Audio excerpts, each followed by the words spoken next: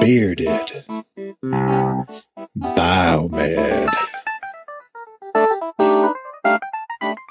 Welcome back, bearded listeners. Yes, I understand not all of you have one, but it's funny to me to picture that every one of my listeners has a beard. I raise my glass of Dalmore 12-year-old Scotch in your honor. Why? Well, because it makes me feel pretty, all right? And I also appreciate each and every one of you for listening. You know, when I exited the military, I decided to start a beard. I wasn't sure if I liked it at first, but it grew on me. You had to have known a beard pun was inevitable. So today, I bring you some select moments that have given me pause, yet also made me feel secure that my job as a biomed is going nowhere. Sometimes I truly have concern for my fellow medical professionals, not the biomeds, although we do have an eclectic lot to begin with. No, I speak of those with whom do not bother to figure out, troubleshoot, analyze, solve, or diagnose the problem whatsoever. The first and only answer must be to illuminate the skylight calling down the mystic purveyor of medical device justice, the biomed. I believe we all appreciate and trust in your belief you have in us, even though most of the time it's actually a response of, "It broke, you fix." Of course, like myself, I am sure my fellow colleagues educate our medical cousins on what the simple fix was. Perhaps that in order for electricity to flow, it must have power. Over the holidays, I had heard of a situation where the entire ICU monitoring system went down, and a call was established at 4 a.m. Rightly so, it's serious, completely justified. Biomed picks up the phone to hear that ICU monitoring has gone down. Questions were provided as to ascertain the nature of the outage. Do you have power coming from the walls? I don't know how to check that. What's the central monitor plugged into? Well, it's plugged into this power strip thingy. Is the light on the strip? No. Okay, next. Is the strip plugged into the wall? No, it's plugged into this big computer-looking box thing. A UPS? Yeah, I think so. Is there a blinking light or a red LED displaying near the battery or anything? Yeah, dead battery. Gotcha. Okay. So what we want to do is unplug the strip from the back of that UPS and plug it into the wall. Now, in all fairness, most people don't know about or what a UPS is or its purpose.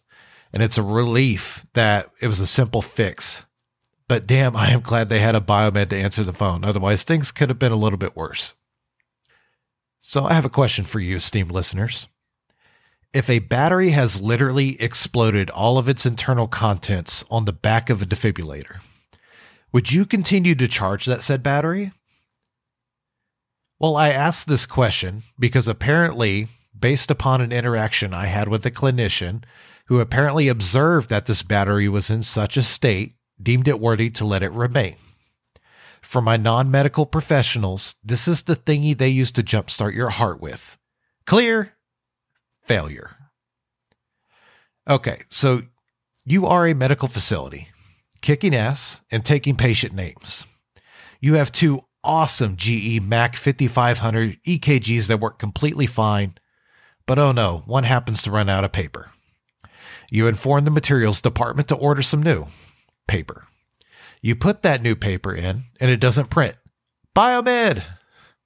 Of course, I do not know what the prior paper looked like, but I do know it's not printing. Your bearded crusader walks over to the other EKG, and lo and behold, a different kind of paper.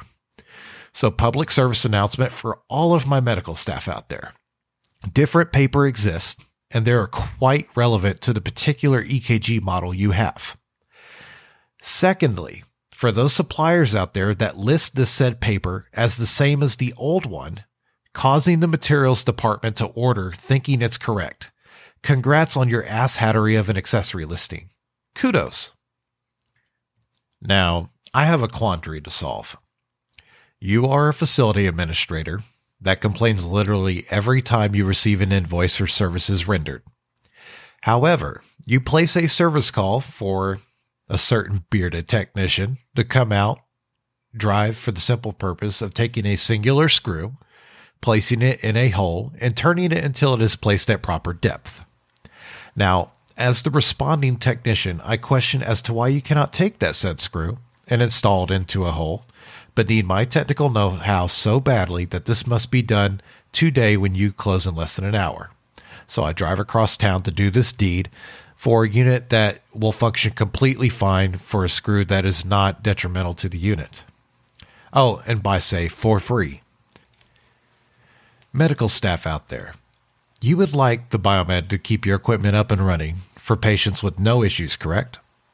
Hence, it's why you rely on us to inspect and maintain your equipment. If you have a hospital bed that, let's say, cannot move the head, go into trend, or perhaps can't weigh a patient, and this has become an important issue, that you have dispatched a Biomed to drive over an hour and a half out to look at this bed in your facility so we can assess and repair it, then why the hell do you have a COVID patient hooked up on a ventilator in this particular bed with other empty beds available? It perplexes me to this day that no one understands that pulling a defective medical device from being used on the hospital floor should be standard procedure. Now, luckily, this particular model of hospital bed, I know well enough to order the part for what it will likely require. But for medical equipment in general, if it has an issue, pull it from the damn floor. I would also like to not get COVID if possible, especially since we have a new, more contagious, fun variant out here known as the Omicron Persei 8. Futurama reference, if you know, and you're cool. All I want is for you to help me help you. Scheduling with clinics can be a funny thing. Sometimes you have to traverse copious amounts of call prompts or speak with multiple people to get a hold of someone in charge to schedule those preventive maintenance inspections. Then there is the other circumstance of that high-strung administrator reaching out to you 2 to 3 months in advance to pick a random day of the week for their inspection. Although that same high-strung administrator can never seem to have a purchase order number ready when they have literally had months in advance to prepare and know about it since they initiated the service to begin with, leaving us, the Biomed, having to beg you for a PO number because if we do not, you're going to kick back the damn invoice saying you don't know what it was for. I recently installed an in-floor dialysis scale. Handled the coordination with the contractor, setting up the concrete and the electrician wiring up the power for the wall panel. Anywho, after I finished installing and calibrating said scale with verified cow weights, it was ready to go. I had a staff member come over and weigh herself in front of everyone and proceeded to explain that there is no way that this scale is accurate because it's several pounds more than what she weighed herself at home this morning. I had to explain that this scale is calibrated and verified to manufacturer specifications, and that the one at home is not. Secondly, did you weigh yourself this morning wearing shoes, clothes, and that jacket on? No. Here's your sign. Weight is a funny thing sometimes, except when it's not the number you want. I can truly appreciate the confidence nurses have in us from time to time. A patient that gets hooked up to a telemetry box.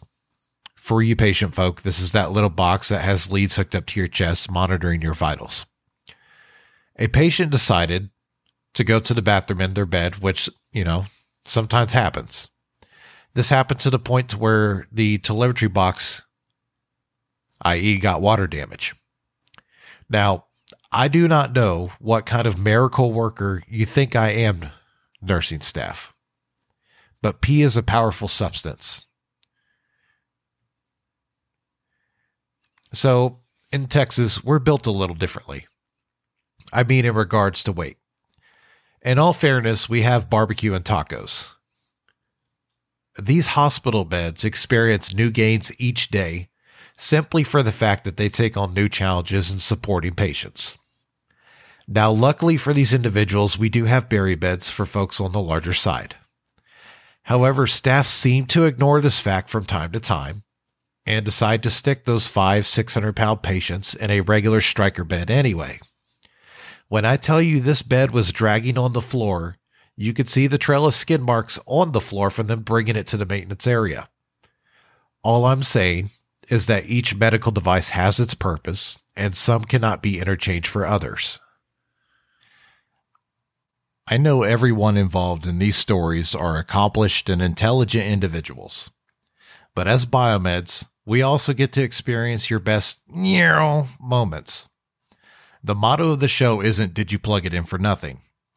While I do jest at my experiences, I also remain thankful for the ability to solve and traverse these issues in our hospital systems. Another day to make an impact and laugh after it is all done is part of the fun.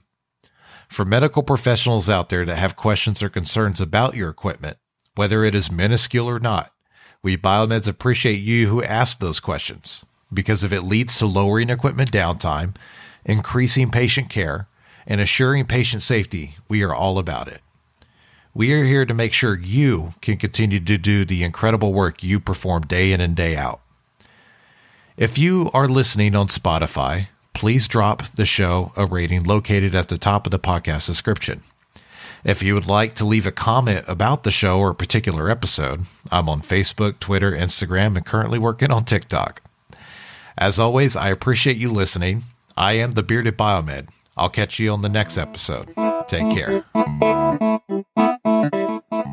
Bearded Biomed.